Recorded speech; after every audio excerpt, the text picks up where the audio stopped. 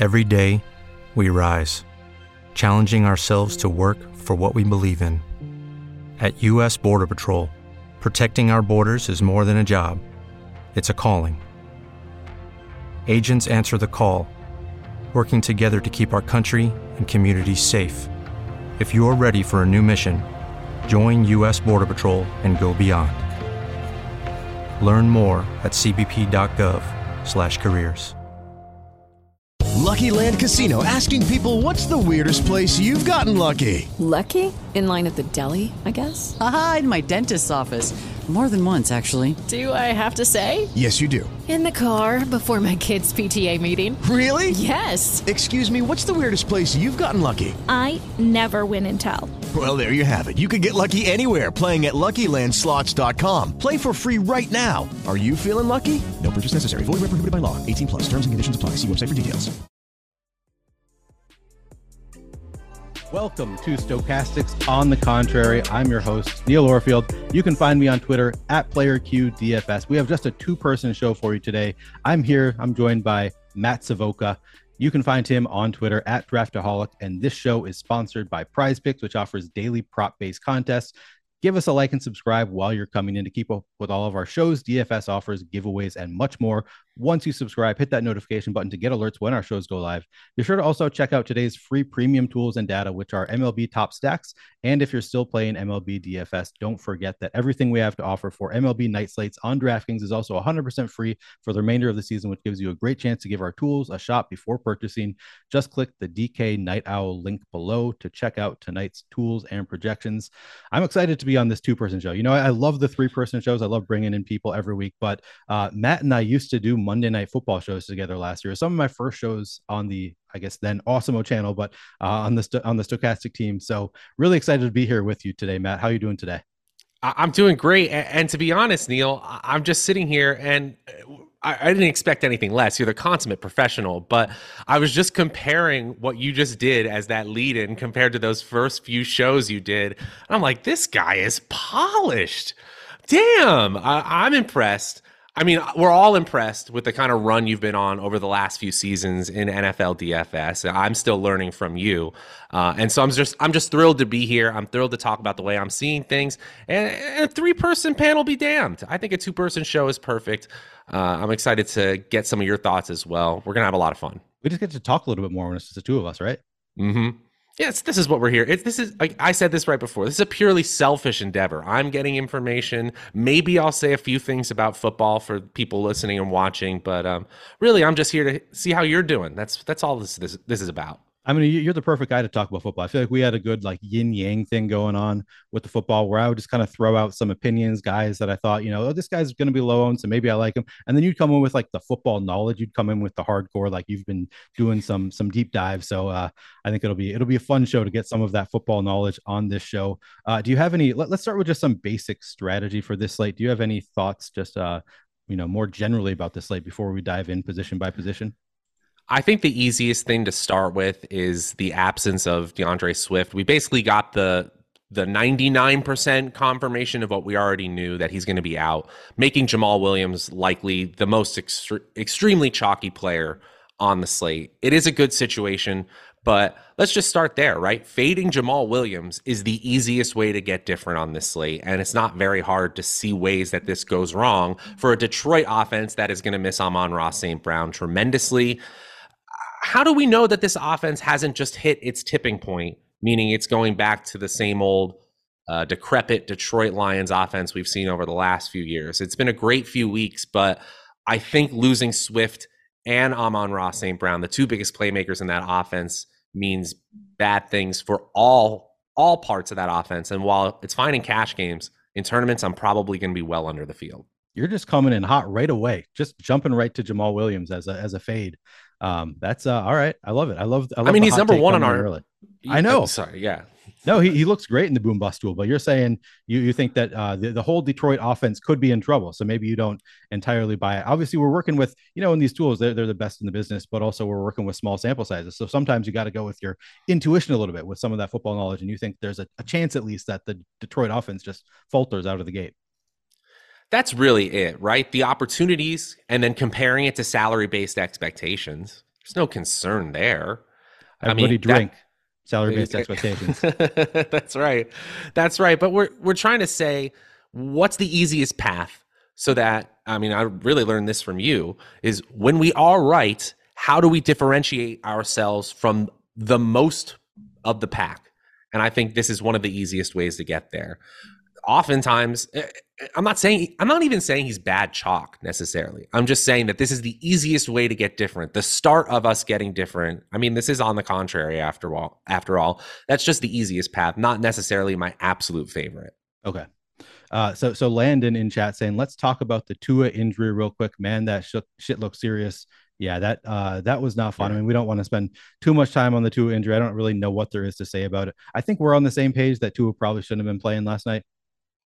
Not only that, we got to take a step back. We got to figure out what are the steps that led to him being able to play. And then these are all for smarter people than me. And then figure out what is the safest way for him to return to the field. If we, we're trying to be fantasy speculators at this point, is kind of nonsense because the return date is so unknown. I honestly think there are so many unknowns at this point. All we can really say is prayers up for him. We really hope he's okay. We'll break down the Dolphins, whoever their quarterback is, when they're back on the main slate. And I guess we can also add that just thrilled that he was able to be discharged and travel with the team. Yeah, that was really great news that he was able to travel with the team. But still didn't look great. I don't know. It's not much to say other than really sucks. Prayers up. And sorry to Nick Lepre for losing your favorite quarterback. It's a tough beat right there. He was bummed this morning. They're looking so promising. Miami looking so good this year. So that's a really tough break there. I think that's about, and as you said, we are not medical experts. So both of us have the opinion that he probably shouldn't have been playing in that game. They had medical experts look at him and say that he was okay to go. So, what do we know? But from the looks of it, it didn't look like he should have been able to play. But I guess we can jump in from there to talking about some quarterbacks. I think that's the first place we can go on this slate. And let's start with, I've been starting these segments, even though this is on the contrary, I like to start just to put things into perspective by talking about some chalk. So is there any chalk that you see on this slate at quarterback that you're willing to eat the chalk? Oh yeah, I'll eat the chalk on Josh Allen. As we already talked about with ways of differentiating ourselves on the slate, that's not necessarily difficult. And this Baltimore defense, if you heard me on any other shows this week talk about schedule adjusted fantasy points allowed, that's a metric that compares a defense's fantasy points allowed to the offenses they're playing and their average fantasy points scored to try to contextualize it a little better. This is the first week where we can use data all from 2022. It doesn't go back to 2021. And Baltimore is one of the most surprisingly bad secondaries.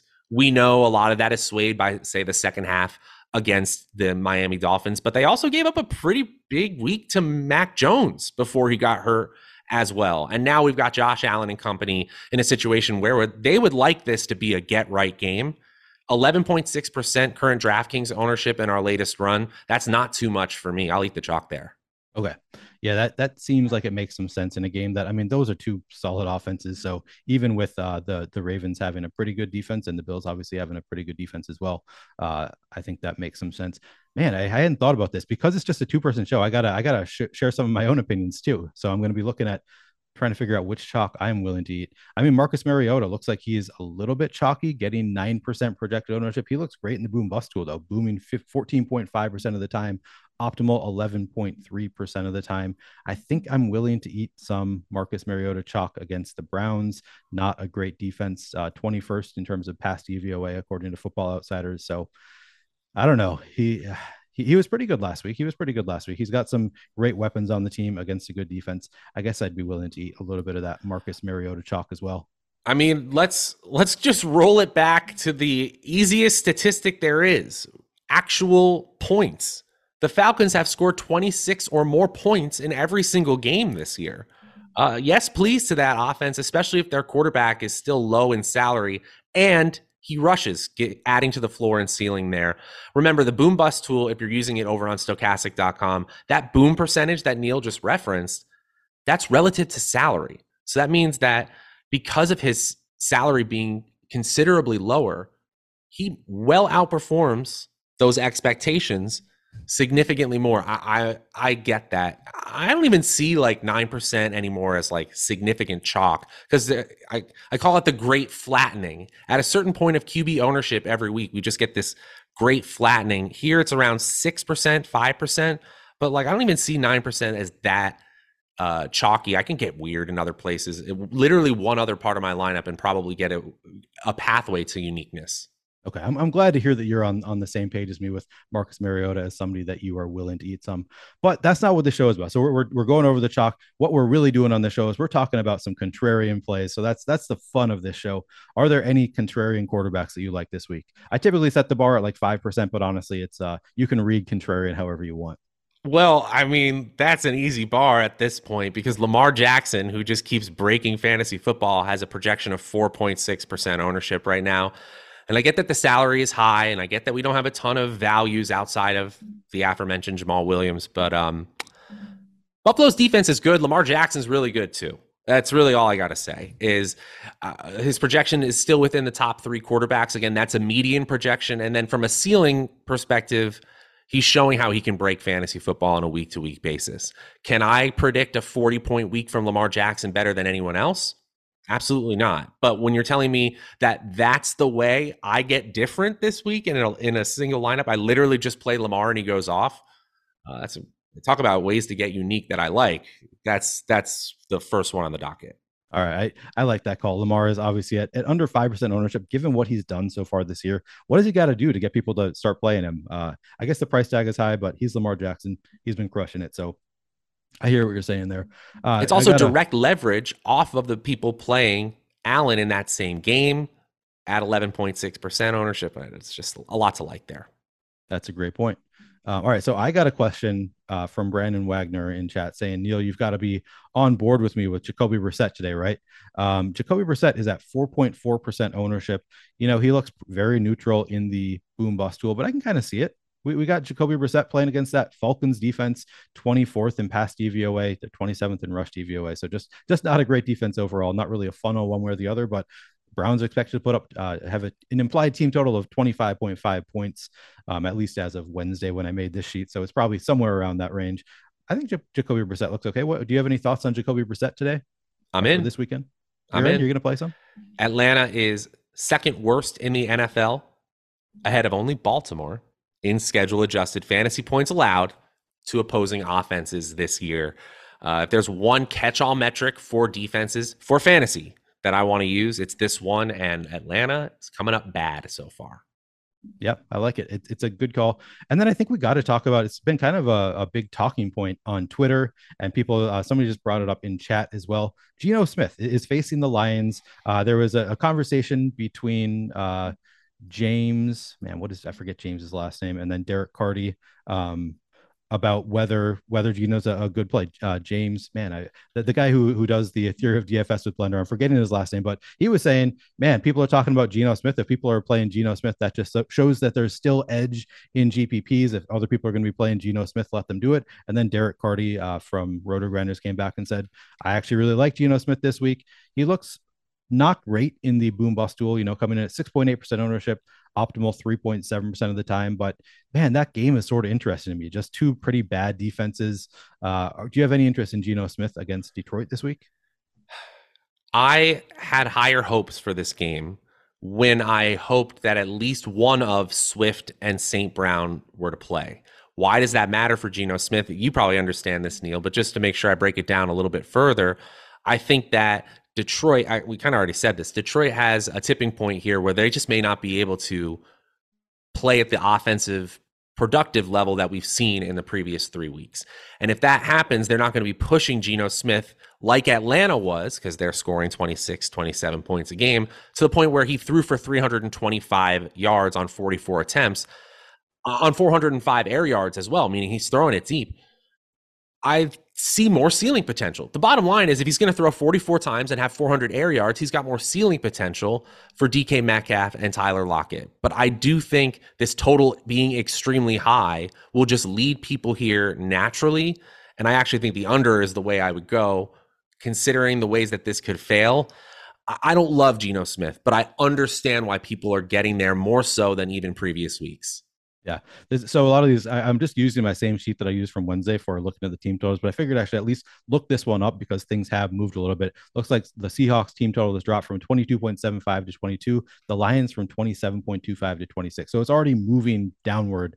It is a little bit less interesting than it was on Wednesday, but I still think that Geno Smith is in play. I'll probably have some Geno Smith while we're talking about this game. I mean, Jared Goff is in the same game. Is it sort of the same analysis there for you? You're not expecting the game to be as good without Amon-Ra St. Brown potentially or DeAndre Swift. Are you still going to have any interest in Jared Goff? I don't think it's impossible for him to hit against a Seattle defense that is so, but I don't even think it's controversial to say that Jared Goff is not a talent lifter as a player. He is lifted by his talent. And when you take away the two premier talents on a team, and you got DJ Chark possibly out, and you got Josh Reynolds banged up, and so now you're relying on some combination of Jamal Williams and TJ Hawkinson, of course. Again, I think we possibly have hit that tipping point where I don't want any Jared Goff. He's been great so far, overperforming expectations, but this is not my favorite spot. Okay. We got a comment. Balding though, if anyone call out Sean V for his horrible Hurst take, people in the football chat might not know Sean V quite as well as the baseball people. I feel like he's maybe as active in every chat, but I know him more from all of his baseball bad takes. But we just assume that Sean V is wrong until he is right. That's just the default assumption. We don't need to call him out on his bad takes. We give him kudos when he has a good take. Well, Eric specifically asked us if you could guarantee one touchdown for one player, who would it be? And we both said it could just be one. We said Hayden Hurst. Judy was boring. Hello. Then Judy discovered ChumbaCasino.com. It's my little escape. Now Judy's the life of the party. Oh, baby, mama's bringing home the bacon. Whoa, take it easy, Judy. The Chumba life is for everybody. So go to ChumbaCasino.com and play over 100 casino-style games. Join today and play for free for your chance to redeem some serious prizes. ChumbaCasino.com. No purchase necessary. Void where prohibited by law. 18 plus terms and conditions apply. See website for details. Yeah. And then he's like, that is just the worst. And then, of course, Hayden Hurst scored a touchdown. Scores. He ends up in the optimal. He was also, while I was talking with Greg, he was saying, oh, you can't play Hurst, as we were talking about. You can't play Hurst. Horrible play. Just the usual Sean V comments in chat. But just having some fun with Sean V because the man has some takes and sometimes they're right. Often they're not. All right. Any other quarterbacks that you want to talk about that you like, or should we move on to some fades? I guess we didn't talk about Hurts, who's in that same premium tier and in that same chalk range. I actually think that Hurts is a player that I'm going to be under the field on, and it hurts me to say that because I think Jacksonville's defense is better than people think at this point. The offense is the one getting all the love right now in Jacksonville as much improved, but actually it's that defense that is playing much better than expected. Okay. Yeah, I like that call. So Hurts is your fade. Actually, so I do want to throw one more name at you just because I have some interest here. Do you have any interest in Baker this week? At 5,200, he's projected for 4.7% ownership against that Cardinals defense that has looked really bad. It's a little bit less interested in me if there is no CMC, which I think I'm leaning towards CMC is probably not going to play. I don't think we know that yet, though. And there have been some promising notes out of camp that maybe he's got a shot. But, Baker Mayfield against that defense, DJ Moore, you can play Robbie Anderson. I don't know if you want to play LaVisca. Do you have any interest in Baker Mayfield this week? I guess so. I actually think Baker is fine, but not someone I'm going to prioritize. He's literally right in the middle of our top stacks tool. But we have a new metric on the top stacks tool at stochastic.com, a rating metric that just combines all of the other metric, quarterback ownership, the top stack percentage, the value percentage as well into one metric that's easier to understand. There's this great big bunch up. Carolina at 45, Baltimore at 46, New York Giants at 46, Detroit at 47. Of those, I actually think Baltimore and Carolina are by far my favorite, but I have Baker, Carolina, significantly below Baltimore. Okay. Yeah, that makes sense to me. I have some interest in Baker, but I hear what you're saying. There might be a movement towards just play the stud quarterbacks a little bit more this year. The stud quarterbacks just putting up so many points, and you certainly can't count on much from Baker. I'll throw some shots out there, but it's certainly not a high confidence play. Because if you get one 45-point quarterback, right?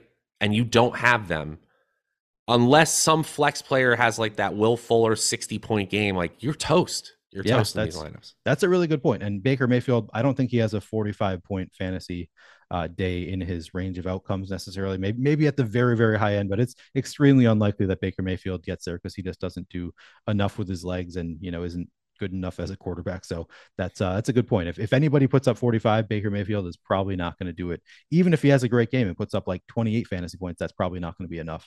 So that is a great point. I'm looking at these quarterbacks. I want to find a fade because I don't want to just start off here and say I don't have a fade for you, because then it puts me in a lot of pressure to find one at other positions. But honestly, I don't think that I find a quarterback that I really want to fade here. I like your Hurts caller. Is probably my best option here. I wanted to find somebody other than Hurts because you already said him, but there's nobody else that really stands out to me as a guy that I really don't want to play. So I think we'll just move on. What do you think about it? Anything else that you want to say about the quarterback position? It's funny, if I had to make a second fade, it's someone being brought up in chat positively, unfortunately. Derek Carr against Denver. Maybe I'm just still thinking that Denver has the, they figured it out game. And against Las Vegas, who does not have a strong defense, Derek Carr has a chance to be playing in a comeback effort. Maybe that means volume, but not necessarily efficiency. To answer your question, Heinous one, yes, Mariota was mentioned. We both talked about Mariota positively. I also want to bring up something just real quick because it came up in chat. Carlos Manzo, I think it was Carlos. No, somebody said, Marcos Amparo says you can play Fields. You can even run him out there naked. So I've been moving away from playing quarterbacks naked in large field GPPs after something I learned from Alex. I said, in general, he likes to be stacking quarterbacks up because yes, it's true that they have the upside to do it. A rushing quarterback has the upside to do it without bringing somebody along with him. But then you kind of leave that correlation piece and you leave up so much more to chance if you're not stacking your quarterback. Is it something that you're still willing to do to be running out quarterbacks without any stacking partners? I think if you look at it, there's two ways to look at it. If you have a true slate breaking ceiling, I would say that's like Lamar, Josh Allen, maybe Hurts.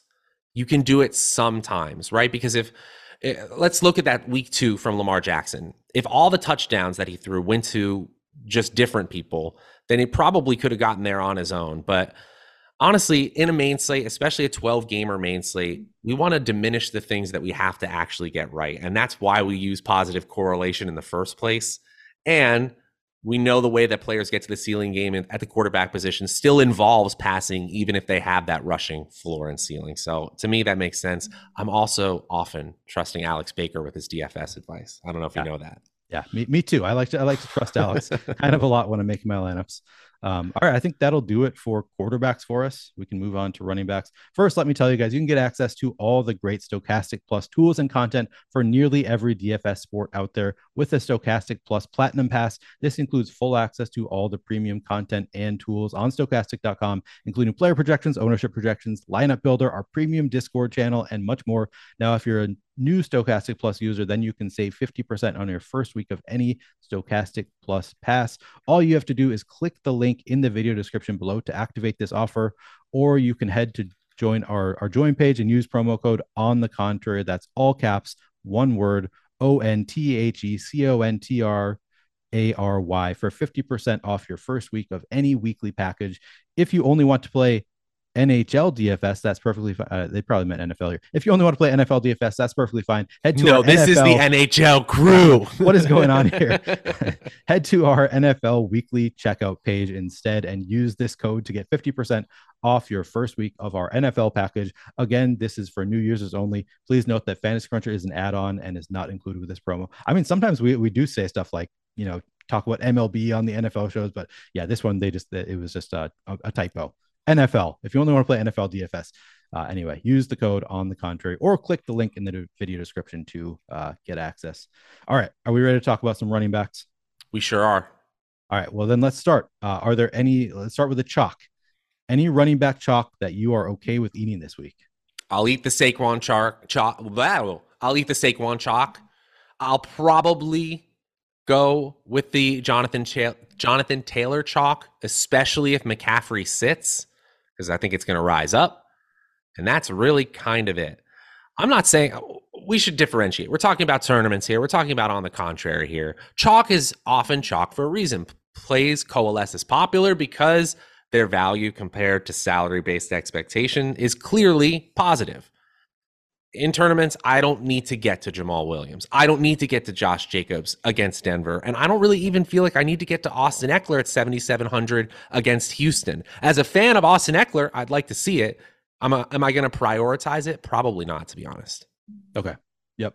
Same page. Even Najee against the Jets. Are you really excited? Like, are we really expecting a slate-breaking, tournament-winning score from Najee Harris in this Pittsburgh offense this year? Probably not. I mean, 6,700, the price tag is right for Najee in the matchup. So the price tag is right. The matchup is right. But yeah, it doesn't look great in the boom bust tool. And the offense just hasn't looked great. So I see what you're saying there. As far as chalk that I'm willing to eat, I think we're going to differ here. I know that we're going to differ here because you already talked about how much you're going to fade him. Jamal Williams is a guy that I'm willing to eat some of that chalk. If he's only getting 24% ownership, I'll probably be above that number. I hear everything that you're saying. I think that it does make some sense that maybe we are overvaluing him, but man, Jamal Williams is a fairly talented running back. And if he's the RB1, which I expect him to be the RB1, I guess Craig Reynolds will be the RB2. I think that I like some Jamal Williams at 6,100 in this matchup with the Seahawks. So I'm willing to eat that chalk and differentiate elsewhere. But yeah, you're making me doubt it a little bit. I still think I'm probably not going to get to 50% Jamal Williams, but if I get up to like 30%, just a little bit above the field, I think that's a spot where I'm willing to eat some chalk. Seattle and Detroit, if you isolate that adjusted fantasy points allowed metric just to the running back position, Seattle is 31st in the NFL. Detroit, dead last. Love that. So from a running back production standpoint, this is a good one. And even Penny on the other side of this, I mean, what is he, the 7th highest projected ownership? Right at the borderline chalk, I would say, at 9.6% projected ownership. After that, it gets, a little more flat. Is it a good thing, though, if both of the defenses are really bad against the run? They're probably going to run more. And it's just going to slow the game down, right? So there's kind of a give and take there. Would you agree with that? Yeah, you honestly hope that it isn't a game flow where both running backs are succeeding, especially on the ground, right? Because then you have less plays because the clock keeps moving for most successful run plays when they don't go out of bounds. When I was looking at this week and I saw that Jamal Williams is probably going to be extremely popular, I thought 4,900 Rashad Penny was going to be the first and one of the easiest ways to just say, all right, here's what everyone is doing. I'm going to pivot this way and start from there. But now Penny's kind of creeping up in ownership projections. I've seen some love for Javonte Williams. I have that same love as well. Just sitting there at 9% ownership, I'll definitely go there. And I said it already, but we should just say it flatly. Like, this could change significantly if Christian McCaffrey is ruled out, because we're going to see players who want to pay up in salary above that 8,500 mark just have one option instead of two. Yep, that's a really, really good point. And actually, M. Bruno in chat just made the comment: if McCaffrey and David Montgomery are out, aren't we talking about very different chalk, low-priced Chicago and Carolina RBs? And that is a very good point. There, we could be talking about very different chalk by tomorrow, or certainly come Sunday. Things will change a lot if those guys are out.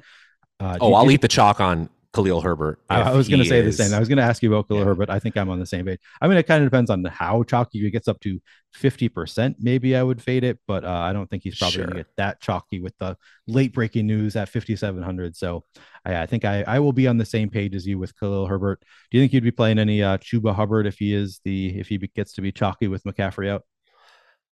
No, I was talking about this with a friend of mine recently, and I think there is some clarity when it comes to both the Carolina Panthers. I have a little bit more hope here, and the New York Giants, that outside of McCaffrey, or might be getting to the point where outside of McCaffrey, like if they go down on their respective teams, we can just breathe a sigh of relief and just cross that team off our main slate needs. Okay. I get that DJ Moore is talented and that Robbie Anderson has, scored from 75 plus out already this season. But I think when we're trying to just narrow down pieces, those teams just don't offer us path to huge ceiling performances outside of their superstar player who exceeds their offense's general ability. I don't know if that's a strange take. And I also want to say that the reason I'm in on Khalil Herbert is because I'm just kind of convinced this is a good player. And he's obviously got a decent matchup and salary against the Giants.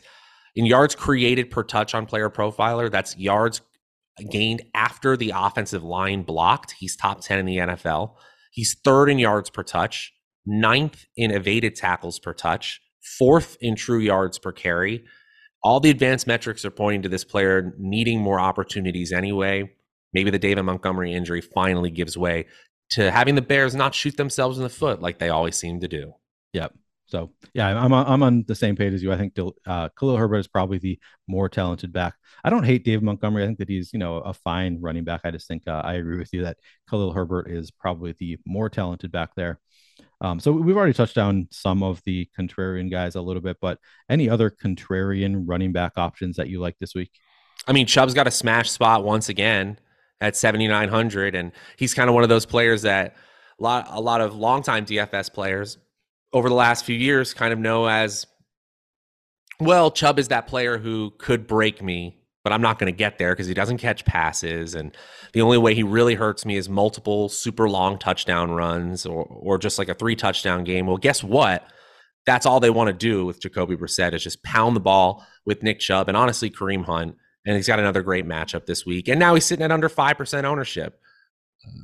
It's sometimes DFS doesn't need to be rocket scientists. So sometimes I can't even speak. Sometimes DFS doesn't need to be rocket science. You just play great players in great spots, sub 5% ownership. Yeah, that makes a lot of sense to me. I'll probably have some Nick Chubb this week. Played a little bit last week and it worked out, but didn't play enough. Still had a pretty bad Sunday, so did not quite work out for me. Another spot that I went last week was the New England running backs. I went to both in different spots, Ramondre Stevenson and Damian Harris. I think Ramondre Stevenson looks like the better option here. It seems like he's been doing a little better. He's a little bit more of a receiving back. Do you have any interest in Ramondre Stevenson this week?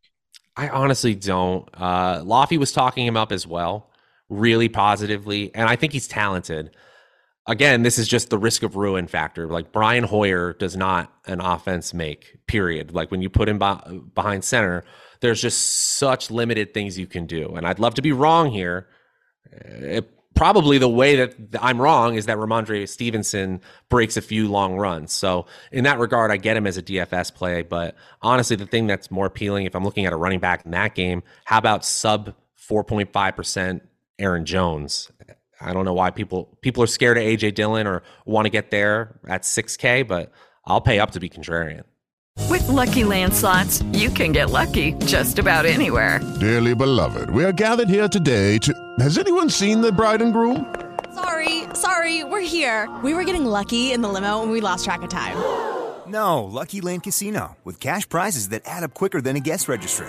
In that case, I pronounce you lucky. Play for free at LuckyLandSlots.com. Daily bonuses are waiting. No purchase necessary. Void where prohibited by law. 18+. Terms and conditions apply. See website for details. Okay, round 2. Name something that's not boring. A laundry? Ooh, a book club. Computer solitaire, huh? Ah, oh, sorry. We were looking for Chumba Casino.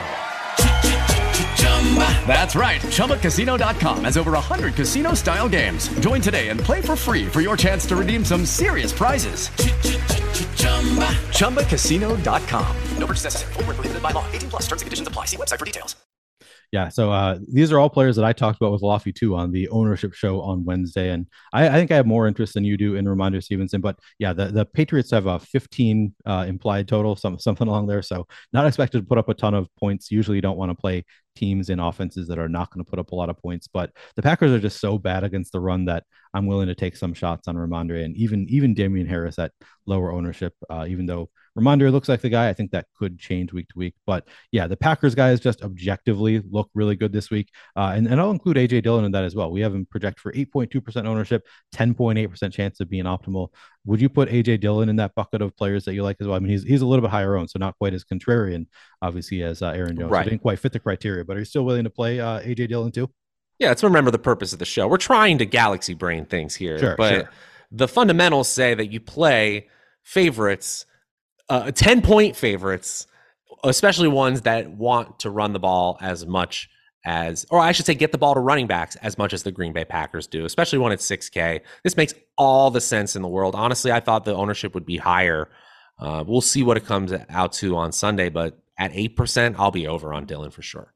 Okay. Hey, Neil, I wonder if we should get to that question about using the lineup generator for one lineup. Because not only is it really cool, we got DraftKings, FanDuel, Yahoo now, and Showdown, but I think it really matters what kind of lineup you're building, right? Like if we're talking large field tournaments like we are, you want to get that contrarian rating way higher, no? Is that how you're doing it? Yeah, probably. So I missed the question. I was trying to find the question, but yeah, I think in a tournament you're going to want to be a lot more contrarian, especially in a large field tournament than a small field tournament than a cash game setting. So yeah, I think that if you're playing the large field tournament, make sure you do turn up that contrarian a good amount. But you still want to make sure, does the lineup look like a lineup that you would want to play? Does it look like these players have a legitimate chance of success? In any lineup you make, you're going to probably eat some chalk. You're going to have some high owned plays that just have high probability of success. And then you're going to have some plays in there who have maybe a little bit lower, but are also not very owned and still have the upside there. So that's what I'm trying to look at if I'm using the lineup generator tool. Just to put a little bit more clarity on it, because we got the bars at the bottom, they turn different colors. I want the ownership bar to be at least medium or green all the way to contrarian if I'm going to enter it into a tournament. Okay. Yep. That makes sense to me. Good call to talk about that tool because it's a new tool and I'm loving it. It's looking like a really interesting tool that people can use for some tournament play. All right. So we're going to talk about some fades here. And I want to start by just talking about, so Landon brings up Dameon Pierce as somebody who looks kind of interesting this week. He doesn't look great in the boom bust tool though. We're looking at 9.2% projected ownership, booming 1.8% of the time and optimal 3.5% of the time. So from a boom bust perspective, he looks like somebody that I'm probably likely to be under the field on if he's getting a 9.2% ownership. Are you on the same page with me on Dameon Pierce? I am. I don't really want to play running backs who have to be absolutely elite in order to score touchdowns because his team is doing him no favors getting him there, right? So the fact that Houston every single week, regardless of the defense they're facing, is going to be projected for a significantly lower total than the average team means that Dameon Pierce has to get two things right, essentially. He not only has to break a bunch of tackles and long runs, he also has to be the one that gets into the end zone as well. At 9.5 to 10% ownership expectation, I'll be under for sure. Okay. Yeah, I think we're on the same page there. Any other fades that you want to throw out there? I still don't trust James Conner. I don't think he's 100% healthy. And if he's going to be particularly popular, like top 10 running back, I probably will find elsewhere to go. Okay. Would you ever throw out a guy like Eno Benjamin, just with the hopes that maybe he's limited? Maybe Eno Benjamin takes on a bigger role there. It's a long shot. I think if you're entering one field 150 and you're doing a large field and you're kind of building around, okay, Arizona's defense is really bad. So a couple of Carolina pieces are hitting. And then I want unique run backs that are going to help me try to take down a Millie Maker. It makes sense in that context, but as a one-off, no. Okay. All right. I'll throw out a fade. Maybe Austin Eckler is a guy who just doesn't look great in the boom bust tool. The offense just doesn't. I don't know if Herbert is going to be a little bit better this week if he's a little bit healthier and can move the ball a little bit better. But at 7,700, I just think there's other places I'd rather go than Austin Eckler at 14% ownership. I think that would probably be the fade for me. Anything else you want to say about running backs before we move on? I think we covered it, guys. This is one week where yes, chalk may change at this position, but we did good with the caveats, I believe. Yeah, I think we covered them fairly well.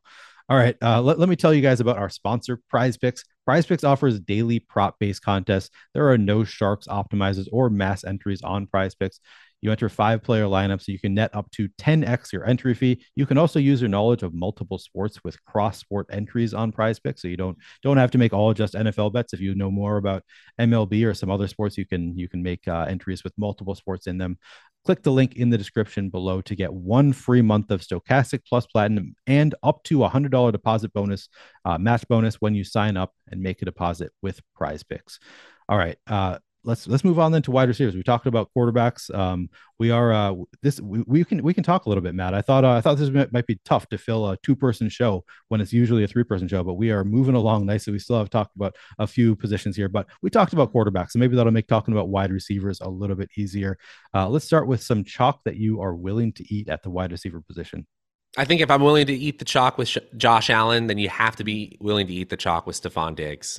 Obviously, if you're going to have the highest owned quarterback and the highest owned wide receiver in your lineup, that means another level of contrarianism with the other parts of your lineup. But I see it as a good matchup. I see it as a situation that makes sense. I see it as good chalk. The bottom line there. Deontay Johnson is one that I kind of see the other way. We'll get there in a minute. CeeDee Lamb against Washington. That's the one I want to highlight. It just feels like in the second half of that game against the Giants, the offense, the current iteration of the Cowboys offense figured something out. And they were just able to move the ball better. It wasn't even necessarily in the stats, but if you were watching that game, the advanced metrics show it, the EPA per play for a player like Cooper Rush was there. And obviously CeeDee Lamb was one drop away from an absolutely monster fantasy performance. Now he faces a Washington defense that might actually be worse than the Giants that they just faced. Even though it's Cooper Rush, I think the price is right at 6,700. I'll probably be above that 15% mark. Okay, yeah, I like that call on Cooper Rush, on CeeDee Lamb. Yeah. It does seem like he's figured out that Cooper Rush has figured out that CeeDee Lamb is his top receiver, so maybe things are looking up a little bit there.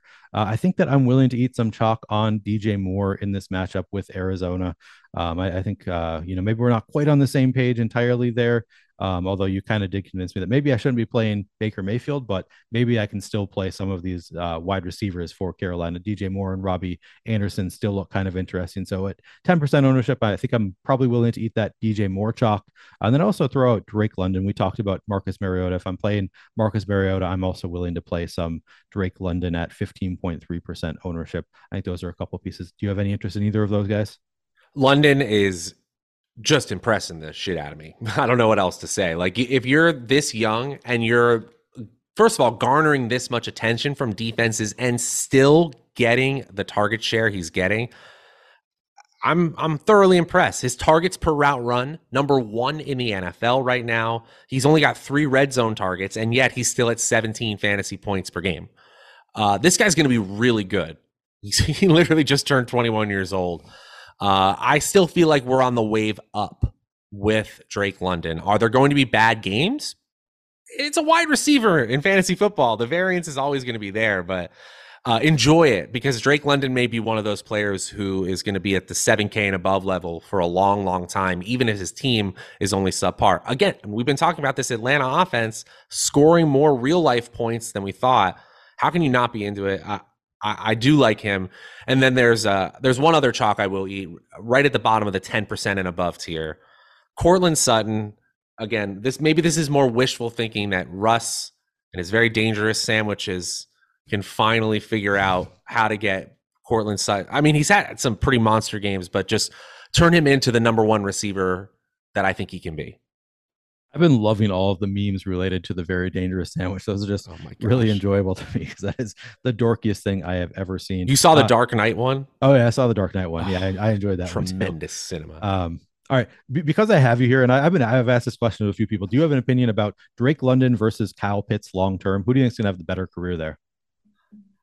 I hate to say it, but Drake London. You splash this big, this early, and you have my, what is it? You had my attention. Now you have my curiosity. Or the I like that. Vice versa, whatever it is from Django. Yeah. But yeah, look, Kyle Pitts, an extremely unique prospect. I care about you catching touchdowns. And we saw this early in Michael Thomas's career too, where he had warts on his profile. And you know what? Drew Brees found him in the end zone over and over and over again. We're like, hey, maybe this guy's pretty good. Yeah. This is what we all decided. Same thing's happening right now with London. Yeah, he looks really solid. We got a question from Ryan Smatsi. Does the hurricane affect the Arizona versus Panthers game? I have no opinion of that. Haven't heard anything about it. Dexter Pope answers that the hurricane will be gone by Sunday. Do you have any read on that situation, Matt? According to this website I found out, NFLweather.com, it says that it will be overcast and there's rain throughout the day. I would with sub 10 mile per hour winds, I would probably think that's a bunch of nothing unless they said heavy rain throughout the day. I realize it's kind of a weak line, but that is my line. That sounds like a bunch of nothing. I do want to say I'm sorry about your bong. Dexter Pope, he says that it's been windy, blew his bong off of his balcony and it shattered on the ground. So RIP to Dexter's bong. I'm really, really sorry to hear that. But we gotta soldier on and talk about a little bit more football. Let's talk some contrarian wide receivers. Anybody you like in that, around 5% or below range? Below 5%. I still think, again, this is game environment more than me thinking he's healthy all of a sudden, but Gabe Davis at 4% against the Baltimore defense that I still think people haven't caught up with the possibility that they're below average and possibly bad. Again, small sample size. I don't know these things, but that's what the numbers are pointing us towards. Keenan Allen against a bad Houston defense before anyone's excited to play him, right? I want to get into that game where he gets 10 targets when no one's playing him, because the second time it happens, everyone's going to be playing him. And I actually think, going back to this Arizona-Carolina game, if Greg Dortch is going to be like a 9-10 target guy and he's going to be 5K and no one's going to play him, then I'm probably going to have to go there. Just looking at opportunities compared to ownership, this is one that I just have to say, all right, this is a value. I've seen some people have the opinion that all of this usage that Greg Dortch is getting is a good sign for Rondale Moore. If you drafted Rondale Moore, this is a great sign that Greg Dortch is getting all this volume. Do you think that's true? I have mixed feelings about that, because it's like, sure, maybe he just stepped into the Rondale Moore role, but also maybe he just took the Rondale Moore role. Like, are we sure that Rondale Moore is better than Greg Dortch? Do you have an opinion on that? I think they care about second-round draft capital in the front office to make Rondale Moore look like a smarter pick than Greg Dortch. But no, I don't know that from a talent standpoint. And what you just described, this one-off situation, is literally the reason why it's more fun to play multiple lineups, right? Because what I would like to do is rather just allocate 5, maybe 10 lineups to this game environment and say, in some of the situations, I'm going to slip in Rondale Moore, basically saying I'm going to allocate the Dortch production to Moore in this lineup. And then in another one, I'll just have Dortch take it over. It's hard to read. We'll find out more next week. But I honestly, if you had to give my answer right now, I think Dortch has earned a role in this offense. I think he has too. He's looked great through 3 weeks. So I think he's definitely earned that role. What about in that same game, Robbie Anderson? I've talked about him a little bit at 4,700, only getting 4.4% projected ownership. Boom, 6.2% of the time. Optimal, 5.9% of the time. Do you think you have any interest in Robbie Anderson this week? No. Well, okay. We just talked about the game environment play and how bad Arizona's defense is. They looked like they were going to be one of the worst teams in the NFL defensively. They've actually improved a little bit. They're all the way up to 28th with all the bad defenses we've been talking about: Baltimore, Atlanta, Seattle, Houston, Arizona. So I guess Robbie Anderson and his 11 plus average depth of target is good enough. But honestly, Baker's not pushing the ball downfield to Robbie Anderson in a way that we've seen previous quarterbacks do it. I say that knowing he literally scored a 75-yard touchdown in week 1. So if you're going to get that at 4,700 and sub 5% ownership, you're going to feel pretty good. Yeah, that's obviously just one play, so that's not really a trend on that one play, but maybe that's the whole reason that I have interest. I just remember that one play, and in his history, Robbie Anderson has been that player, so I'm a little bit hopeful. I see how we got Kane Smith in the chat saying, I like Greg Dortch, think he's a good player. Kane Smith was my latest guest on High Stakes, and we learned that he actually played against Greg Dortch in high school, so he knows a thing or two about Greg Dortch. He thinks he's a very solid player. If you haven't checked out that episode of High Stakes, go check out No Kane, No Game, High Stakes. It was a really fun episode. All right. Any other low-owned wide receivers that you want to throw out there? I mean, we've covered several, and we can't talk about everybody we like, but anybody else that you just want to highlight? We can't talk about all 128 fantasy relevant wide receivers. Okay. How about, we talked about Drake London, but the other wide receiver who's impressed me, rookie wide receiver who's impressed me a ton, is Garrett Wilson. And because Zach Wilson is starting, nobody wants to play this guy despite all of the usage metrics saying that this is a very strong player. Obviously, there's a ton of unknowns, but he's 9th in the NFL in targets, 5th in total air yards, 2nd in total red zone targets. I don't know what this offense looks like with Wilson compared to Flacco any more than you do, but maybe he's just a good player who deserves the ball, and Zach Wilson will figure that out soon enough. Yeah, I think that seems likely that he'll be able to figure out that Garrett Wilson is the guy you want to get the ball to. I mean, Elijah Moore is a really, really good wide receiver also. But yeah, I think Garrett Wilson. Do you think Garrett Wilson is going to overtake Elijah Moore as a wide receiver one? This is the hardest question. I'm throwing hard. I'm going to say no. Okay. I'm going to say no, but I think Lepre would say otherwise. Our stochastic fantasy analyst, Nick Lepre, would think that, nope, this is changing right away, and Elijah Moore becomes the wide receiver 1A to Wilson's 1B. Okay. I also asked because we have Elijah Moore at 1.8% projected ownership. So he's kind of probably in that same bucket. Would you put him in that bucket of players that, 4,800, 1.8% ownership? Any interest there? Yep. And Pittsburgh defense, I think people haven't caught up to the fact that not only are they typically league average when TJ Watt leaves the field, they might have more holes than the previous years, plus Watt is out. Okay. All right. And then fades. Let's talk some wide receiver fades real quick. Anybody that you want to highlight as a wide receiver that you are not interested in getting to the field? Well, obviously we still have Amon-Ra in there. Don't play him. He's been ruled out. I don't want any of the Jacksonville wide receivers this week. I think the Philly defense is very, very legit. And I don't think I'm playing any Brandon Cooks at 13% ownership. Like, I would be half the field on that. Okay. The Chargers, first of all, we've talked about the Houston offense and having very little touchdown equity, and we've seen that come to fruition with Cooks so far. And the Chargers have been tough against wideouts for the most part this season. A subpar performance in week 3, but we saw how this defense played Patrick Mahomes and the Chiefs in week 2. And I just don't need to play a chalky Brandon Cooks at all. I just don't have to in that situation. Yep. I like that call. I'll also throw out Curtis Samuel. I just don't really believe in Carson Wentz. And if Curtis Samuel is going to get up to 9.3% projected ownership at 5,700, always an in-game injury risk, I think that I'm going to be well under the field on Curtis Samuel most likely. Do you have any thoughts there? I think Terry McLaurin is a really fun tournament play this week. The Terry McLaurin pop week is going to be really fun if we can guess which week that is. Dallas's defense, that's kind of an impressive unit, especially just Micah Parsons. Just watching that guy play every time he's on camera is pretty great. But I expect some turnovers, and so I do think there's a certain point where Terry McLaurin just gets loose for 2 touchdowns, and if you're on him that week, it's going to be a whole lot of fun. Yeah, I like that call. I'm projected for 1% ownership, so definitely worth taking some shots on this week. We got the question, so would you play any Detroit wide receivers? Did not mention any good matchup. I think it's hard to say at this point because we need to kind of see where the ownership shakes out once we know about Amon-Ra St. Brown. If he doesn't get too chalky, then sure, I'll be taking some shots on DJ Chark. But if he gets up to like 30%, then I'm probably going to be under the field. He's hurt too. Is DJ Chark hurt? I didn't realize that. He was downgraded to did not practice yesterday, and Josh Reynolds missed earlier in the week, but he would actually be, I don't know if I want to play hurt DJ Chark.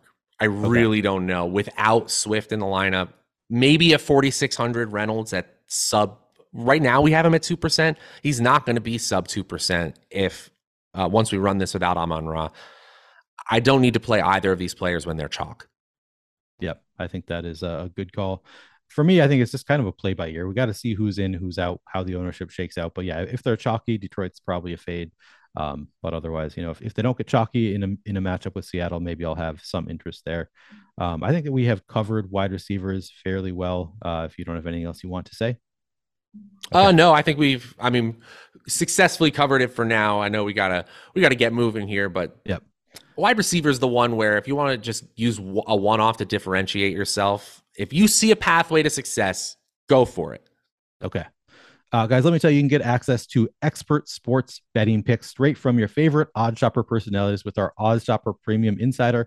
Click below to browse packages from 6 of our experts, and with each you'll find a coupon for your first week completely free. With each package, you'll get access to their insider subscriber channel within the Stokastic Discord, as well as our other OddsShopper betting channels available. There's no cost to you to give this a shot for a week, so click below to get started now. All right, Matt, let's move on to tight ends. We got to go pretty quickly with these last couple. We'll start with any tight end chalk that you're willing to eat. Mark Andrews. Dude's a freak. Dude's awesome. It's a tough matchup. By eating the chalk, I mean I will be at least with the field using ownership to guide how I use Mark Andrews this week. But from a target share, air yard share perspective, there's just nobody close, especially without Kelsey on the slate. You know, you're just grasping at straws and just trying to get a Mark Andrews-esque week when you play anyone else. Yep. I like that call. I think I'm with you on Mark Andrews. And I'll just say, just looking at the top of the ownership board, I think that I'm willing to get close to the field on Andrews, Pitts, Freiermuth, the top 3 in terms of ownership. I'm probably willing to get there on all of them. You just got to play somebody who you think is pretty good at tight end. Not many guys have real spike week potential, but obviously Andrews has it. Pitts hasn't really shown it, but I think it's there. Freiermuth, I think it might be there. So I think I'm willing to kind of eat the chalk on all of those guys.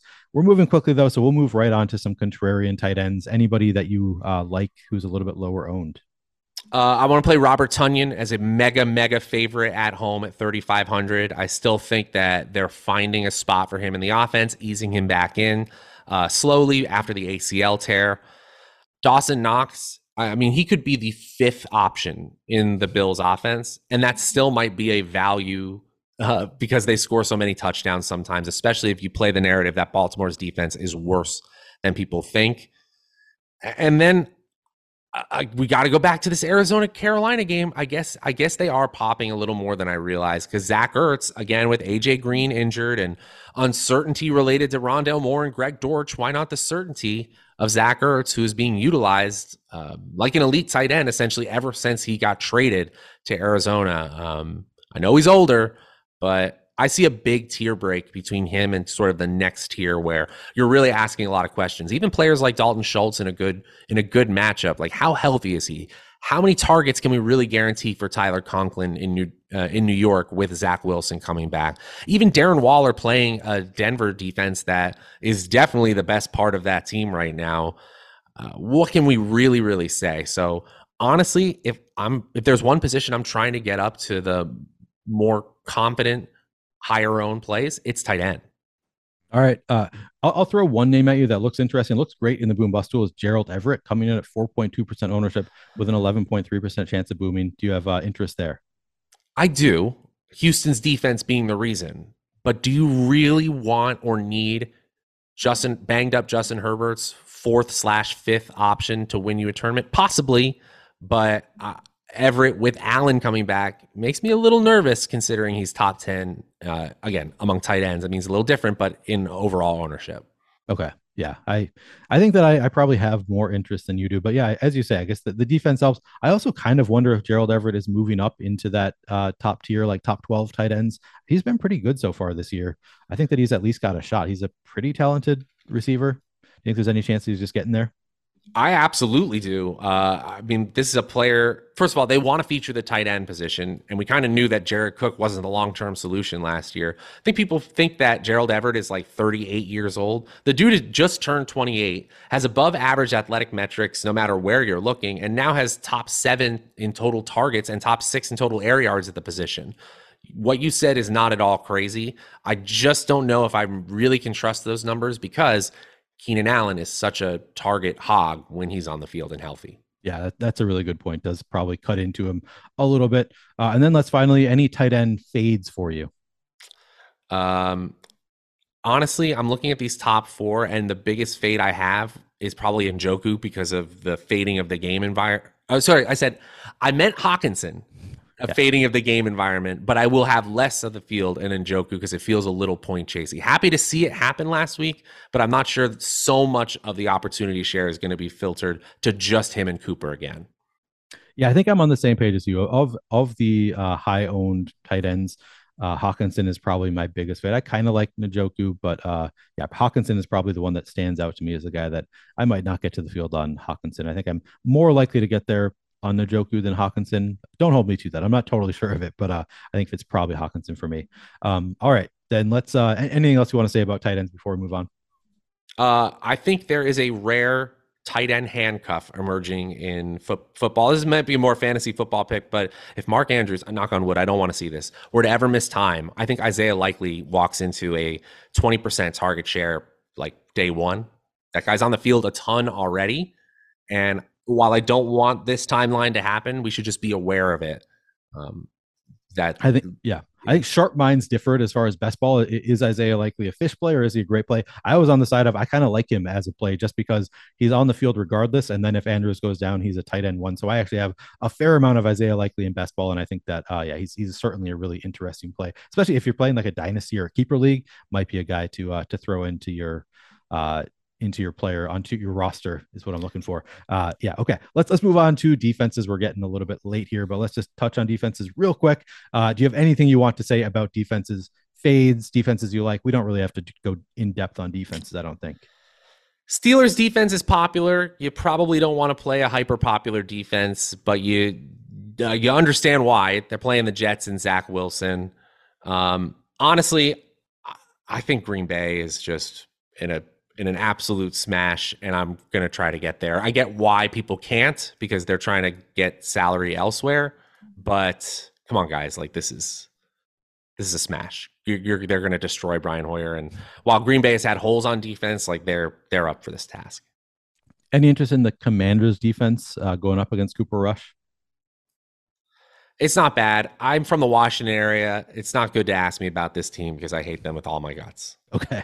All right. Fair enough. We will avoid talking about the Commanders. I think we don't need to go in depth on defense. Anything else that you want to say, or is that good enough? And we can just talk about top stacks. This is a great flattening position, but I do think that chalk is coalescing in weird spots, at least the way the ownership looks right now. I don't think the Giants or Titans defense are particularly good. Again, this is just matchup and the way that optimal lineups are looking. So in those situations, I think I tend to lean towards bad chalk for those and just get different by fading them.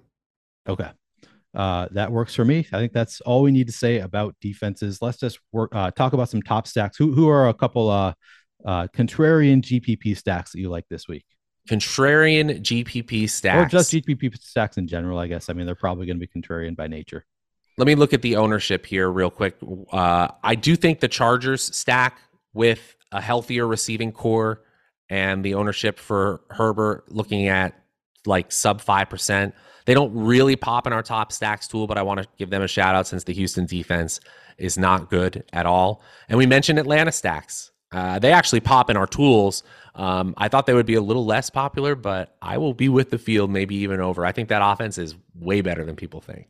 Yeah, and I mean, you talked about Lamar Jackson, so I think I can assume that Lamar Jackson makes it into some of your favorite GPP stacks as well. Mark Andrews, anybody else you throwing, Rashad Bateman in there? Who else you like? Anybody else you're liking from Baltimore, or is it just going to be primarily Mark Andrews? Duvernay and Likely are large field additions to that, but yeah, they're low probability hits comparatively. Okay. And I'll throw in, I do like Carolina. They actually look over-owned in our tools, only 3% chance of being the top stack on the board at 5.2% ownership. So not phenomenal there, but I have some interest there. And then I was hearing, so Kyler's getting virtually no ownership. Maybe I'd throw Arizona in there too. I might take a few shots on Arizona. You mentioned Greg Dortch is somebody you like, and Ertz too. Yeah. That's a good point. Marquise Brown is not getting a ton of ownership. He's, kind of expensive for what he has been so far, but I think he's maybe interesting. So I think I could maybe throw a few shots at Arizona as well, some stacks. Anything else that you want to say more generally, or are we ready to close out the show? I think that's about it. We did a good job racing through those final positions, and it was a thrill to be here, man. Happy to do this one. Yeah, thanks for coming on. That was a lot of fun. Really enjoyed doing this 2-man show, and it was not hard for us to cover an hour. We went a little bit long, which I shouldn't be surprised by that. I kind of figured you'd be able to talk some football for an hour, but had a lot of fun. Thanks for coming on. Thanks to everybody else for watching. Hit that like button if you haven't already. Subscribe to the channel. We just hit 80,000 subscribers, which is very exciting, but we want to get to 100,000 within the next year or so. So If you haven't already subscribed, please do so.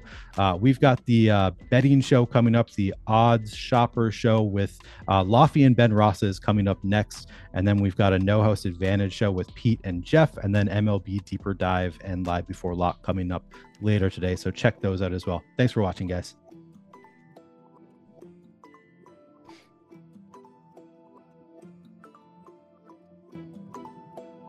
Thank you.